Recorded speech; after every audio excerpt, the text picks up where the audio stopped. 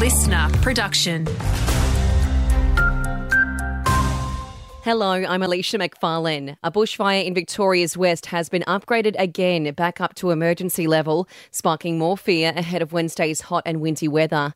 6 homes have already been lost to the blaze northwest of Ballarat. Prime Minister Anthony Albanese says he'll provide whatever support is needed. These are difficult times, and I say to people, listen to the advice of the authorities.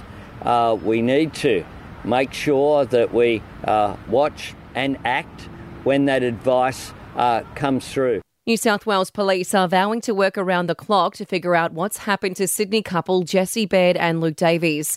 The pair went missing on Monday, with 28-year-old police officer Beau Lamar Condon charged with their alleged murders. Their bodies are yet to be found. Police returned to Jessie's Sydney home this morning.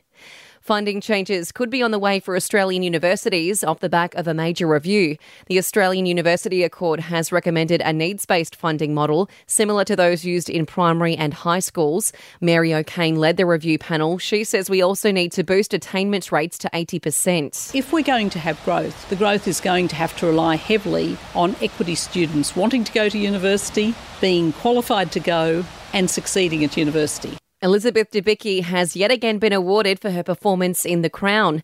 The Aussie has been named Best Lead TV Drama Actress at the Screen Actors Guild Awards, beating fellow Aussie Sarah Snook. To sport, Australia has clinched its 100th T20 International win. The Aussies claiming a 27-run victory in today's third T20 against New Zealand to complete a clean sweep.